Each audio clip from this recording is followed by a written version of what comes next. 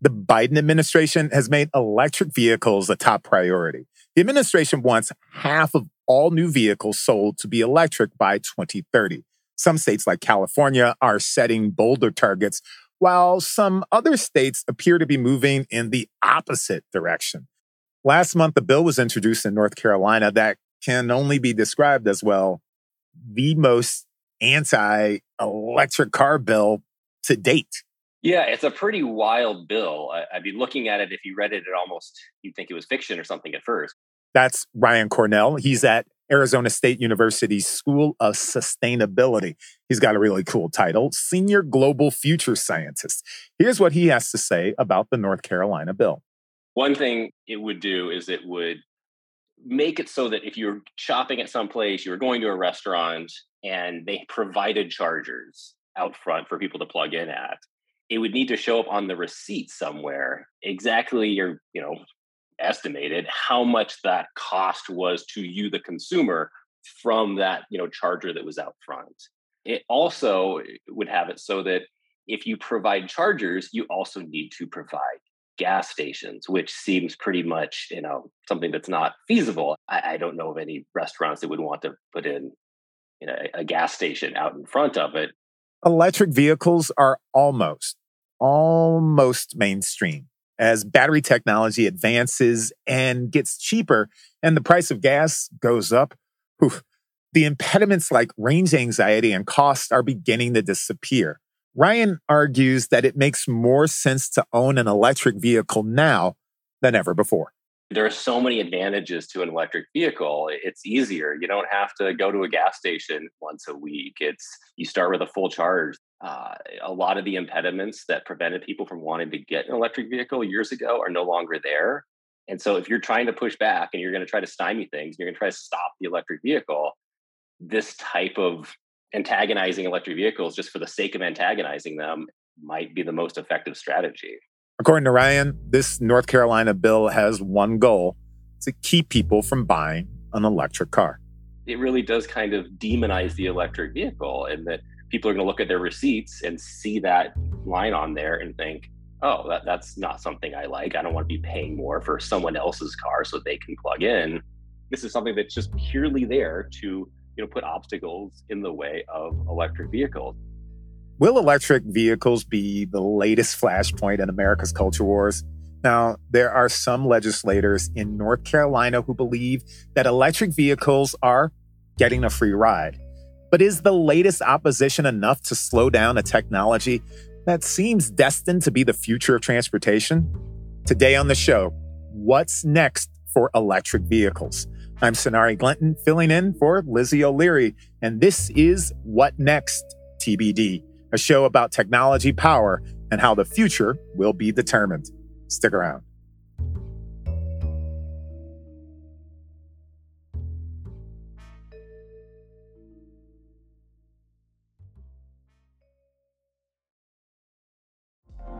Apple Card is the perfect cashback rewards credit card. You earn up to 3% daily cash on every purchase every day. That's 3% on your favorite products at Apple, 2% on all other Apple Card with Apple Pay purchases, and 1% on anything you buy with your titanium Apple Card or virtual card number. Visit apple.co/card calculator to see how much you can earn. Apple Card issued by Goldman Sachs Bank, USA, Salt Lake City branch. Subject to credit approval. Terms apply.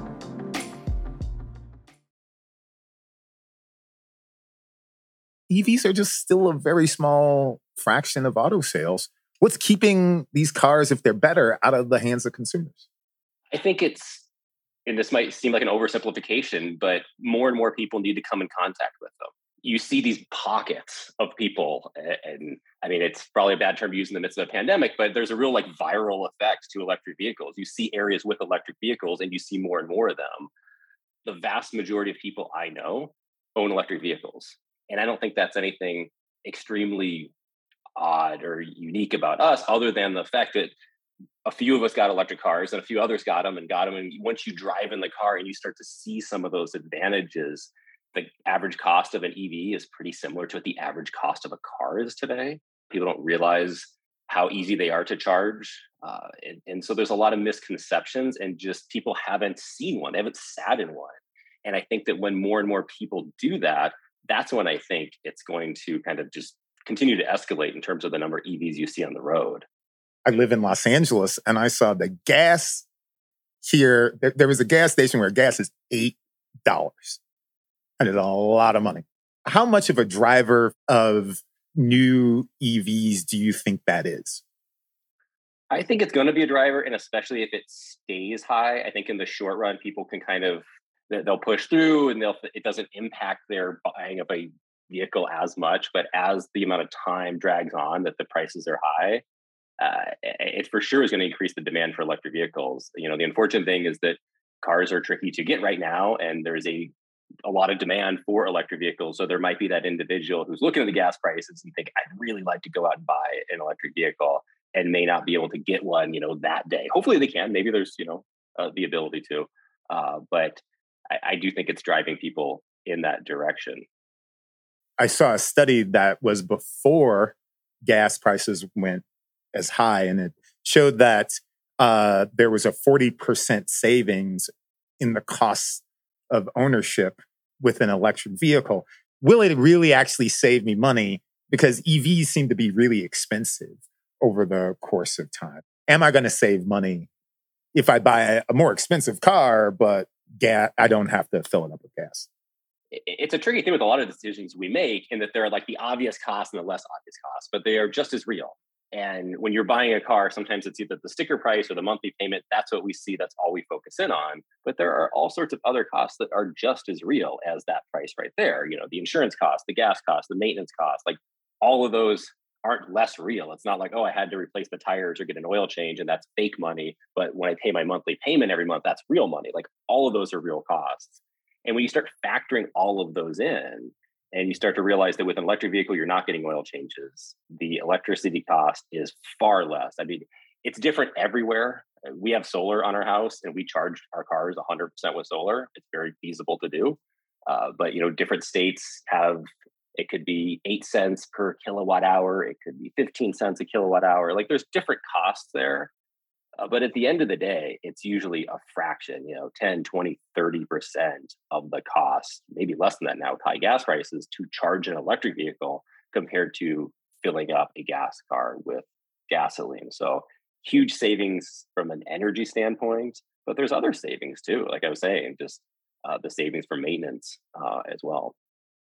One of the fears has always been, that big, expensive battery that goes into EVs. I mean, what happens if something goes wrong with that? What about those? Most of the EVs out there have pretty substantial battery warranties. So a lot of times it gets talked about, and then if you look into the fine print, and your battery has a 10-year warranty on it or something. So if something did actually happen, you're going to be covered under warranty. Also, the modern batteries today are, just light years ahead of where they were 5 to 10 years ago. And we don't know for sure because we can't peer into the future or anything, but just based on the way they're operating right now and the degradation that we're seeing is very minimal. And so the suspicion is that the batteries today are going to last a really long time. And that probably wasn't the case 10 years ago, but I think we can be a lot more confident in batteries today and not think, oh, I'm going to have a car for 15 years and I'm going to have to replace the battery 3 times. I can't make any guarantees for anyone, but I would think more than likely you'll probably have the standard battery, just ride it the whole way through until you sell the car. If we're going to convert the fleet to all electric vehicles, or even a significant portion of it, this seems like it'll take a fundamental shift in, how we travel and how we get our fuel. And if it's not all up to consumer. For example, I think of the electric charging station near me on Sunset Boulevard. And it's essentially connected to a light pole, but you can't park in the space overnight. And it's a slower charger, and you actually can't even park longer than an hour. So I've literally seen people getting a ticket while they're charging their car. And you're like, oh, that seems to be a small example, but where is, for instance, in this, cities and states, where do they have to remove roadblocks for, mass adoption? Yeah, and there's definitely policies, regulations that need to change. Give me an example. you were bringing up there about having like street parking and having a charger on the street. That there are, and every municipality is probably different in this regard in terms of the regulations that are out there. But yeah, I've heard of situations where either you can't charge in those places, you can't charge overnight, you can't put because the way like utilities are registered. If you're charging, then you're considered a utility. That's there's all sorts of kind of areas we get into that make things difficult. And just making that a lot easier, because it doesn't seem like a big stretch to say, if it's a part of the country, it's a part of a city where people don't have garages, having people parking on the street and very easily be able to plug in while they're on the street overnight, that's a solvable problem. I mean, that's just kind of tweaking some regulations potentially. And I'm sure I know there's companies out there that want to come in and they want to make parking meters that also have a charger attached to them. Like, there are companies that want to do this. And, this doesn't take some new technology or some new innovation to make it happen. It just probably takes some slight tweaks to, regulations in a lot of cities that are out there. All right. So if that's with the cities and the municipalities, what about, the electric grid, which is already in jeopardy? Normal times, the increase is at the end of the day when the sun is at the highest and everybody's got their AC on. But if we significantly shift to EVs, that means there's going to be a surge in charging overnight. What do the big utilities and the grid have to do to accept this, these new cars? In some ways, what you mentioned, EVs are kind of a benefit. One of the nice things about an electric vehicle is you can pretty much charge any time of the day based on wherever you are with the car. And most people will probably want to charge at night, which is when the grid is least taxed. That's usually when, we've got that downslope there. And so you can kind of balance things out a little bit. And in many places, that's the optimum time. If you were going to add a lot more to the grid there, that it could handle it. Now, additionally, and as we move forward and are implementing, bringing in more, renewable energy and solar and wind and adding batteries to the mix and this and that, of course, there's going to be tweaks to the grid and the way in which we do things. But again, I think these are all very solvable problems. And as the grid gets smarter and we can, like I said, choose when certain things are charging, and you could even, like I said, look at this as a benefit, is you could have times of the day where the grid is overproducing and you're charging all those electric vehicles. Everyone has, say, an electric vehicle in their garage or parked at work and it's plugged in. And then, like we've seen in Texas recently or elsewhere, that there is a need. All of a sudden, it's incredibly hot and the grid is just taxed and we're thinking there could be blackouts. Well, if you have bidirectional, where that means that the EV could actually send power back to the grid. So now you have a situation where it's actually a benefit that the EVs are there, because in addition to charging, they can now help the grid out by sending electricity back to the grid when needed. And this is technology that exists. This isn't science fiction. You could have a scenario that's not, a burden. It's actually a benefit. We'll be right back. Coming soon from Slate Podcasts. So, first it was Dade County. Voters in the Miami area repealed civil rights for gay people by a 2-to-1 margin. In the late 1970s, cities around the country began rolling back anti-discrimination laws that protected gay people. And then it was Wichita, St. Paul, Eugene. Successful campaigns against the gay community, which shocked us all. A state senator from California watched the laws fall and saw an opportunity. Homosexuality is a most repulsive lifestyle. His name was John Briggs, and he wanted to deliver the anti-gay movement its biggest prize yet. California realized that they were coming for us. I'm Christina Cauterucci. This season on Slow Burn, we'll explore how a nationwide backlash against gays and lesbians led to a massive showdown in California. Now it's something called Proposition 6, the Briggs Initiative. It would call for firing any teachers in California who practice homosexuality. Your life as you knew it would be destroyed. We've got to fight back. We can't let this happen in California. The Briggs Initiative would be the first statewide vote on gay rights. Gay rights now! Gay rights! With so much at stake, young people became activists. We were all coming out all day long, every day. And activists became leaders. My name is Harvey Milk, and I'm here to recruit you. Slow Burn, Season 9, Gays Against Briggs. Out May 22nd, wherever you listen. If we lose here, it'll be 50 years before we ever get back up again. Like the drag queens say, take out the earrings, sharpen the nails. There ain't no going back. This episode is brought to you by Progressive Insurance. Hey, listeners, whether you love true crime or comedies, celebrity interviews, news, or even motivational speakers, you call the shots on what's in your podcast queue, right? And guess what? Now you can call the shots on your auto insurance, too. Enter the Name Your Price tool from Progressive. The Name Your Price tool puts you in charge of your auto insurance by working just the way it sounds. You tell Progressive how much you want to pay for car insurance. Then they'll show you a variety of coverages that fit within your budget, giving you options. Now, that's something you'll want to press play on. It's easy to start a quote, and you'll be able to choose the best option for you, fast. It's just one of the many ways you can save with Progressive Insurance. Quote today at Progressive.com to try the Name Your Price tool for yourself and join over 28 million drivers who trust Progressive. Progressive Casualty Insurance Company and Affiliates. Price and coverage match limited by state law. There are a bunch of goalposts around the globe for getting to, say, eliminate the gas car, going to all EVs, whether it's the car companies or states. 2030 seems to be is one of those places that is a big goal of getting, whether it's in California, across the country, getting us converted.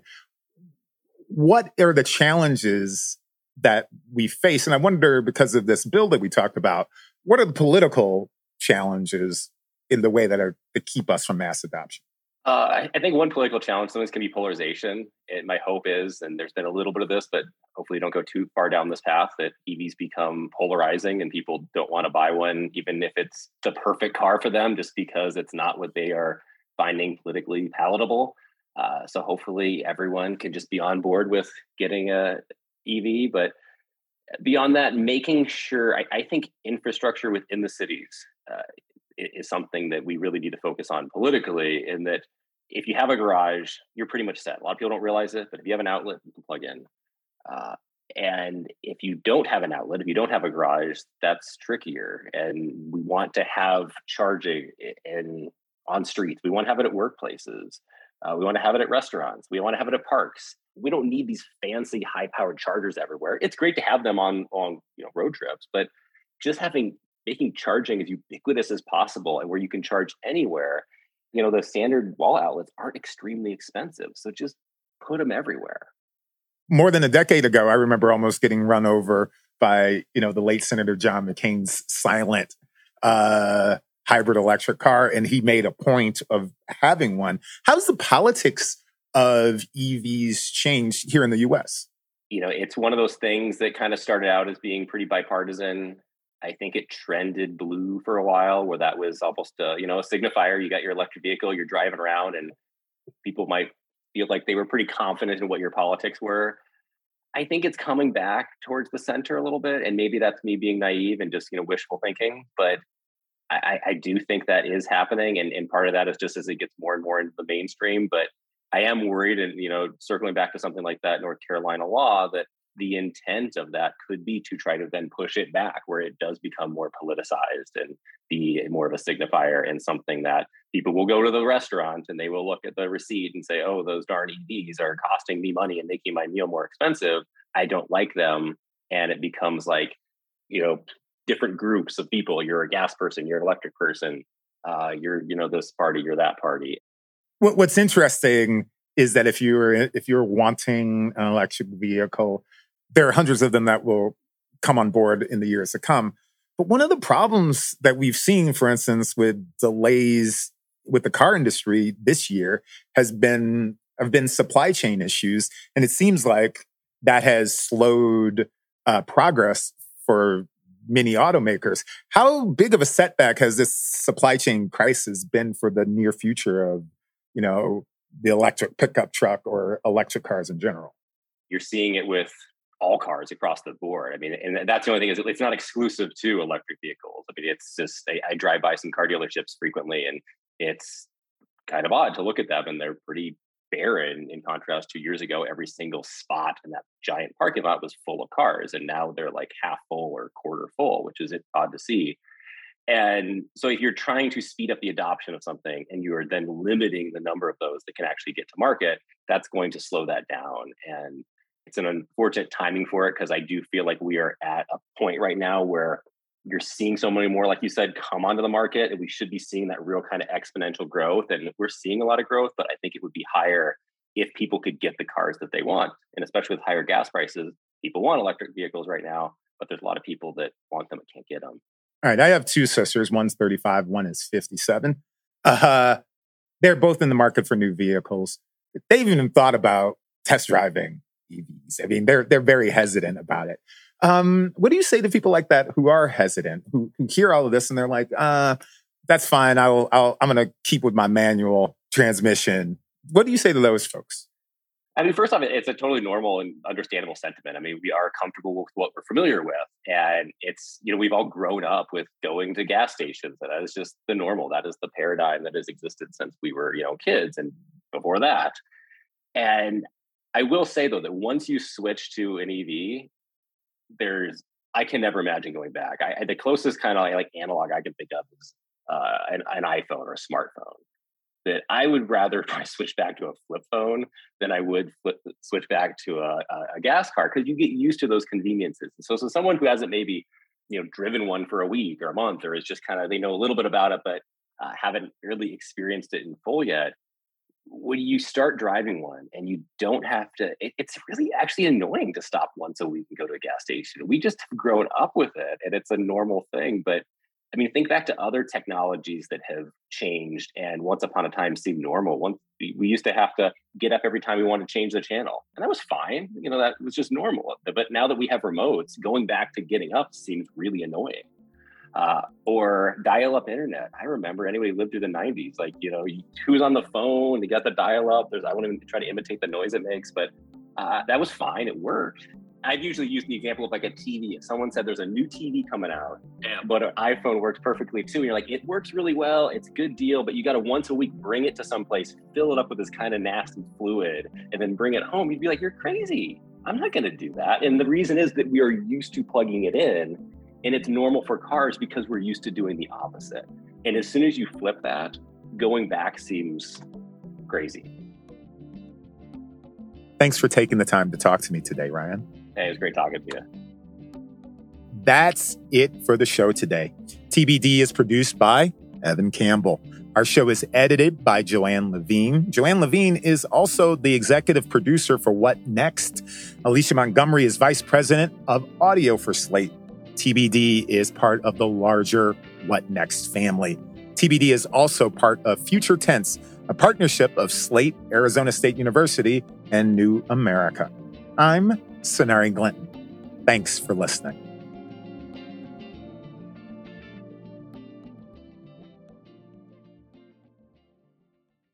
Coming soon from Slate Podcasts. So, first it was Dade County. Voters in the Miami area repealed civil rights for gay people by a 2-to-1 margin. In the late 1970s, cities around the country began rolling back anti-discrimination laws that protected gay people. And then it was Wichita, St. Paul, Eugene. Successful campaigns against the gay community, which shocked us all.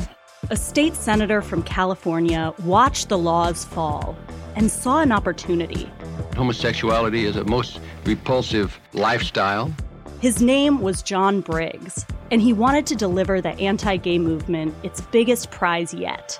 California realized that they were coming for us. I'm Christina Cauterucci. This season on Slow Burn, we'll explore how a nationwide backlash against gays and lesbians led to a massive showdown in California. Now it's something called Proposition 6, the Briggs Initiative. It would call for firing any teachers in California who practice homosexuality. Your life as you knew it would be destroyed. We've got to fight back. We can't let this happen in California. The Briggs Initiative would be the first statewide vote on gay rights. Gay rights now! Gay rights! With so much at stake, young people became activists. We were all coming out all day long, every day. And activists became leaders. My name is is Harvey Milk, and I'm here to recruit you. Slow Burn, Season 9, Gays Against Briggs. Out May 22nd, wherever you listen. If we lose here, it'll be 50 years before we ever get back up again. Like the drag queens say, take out the earrings, sharpen the nails. There ain't no going back.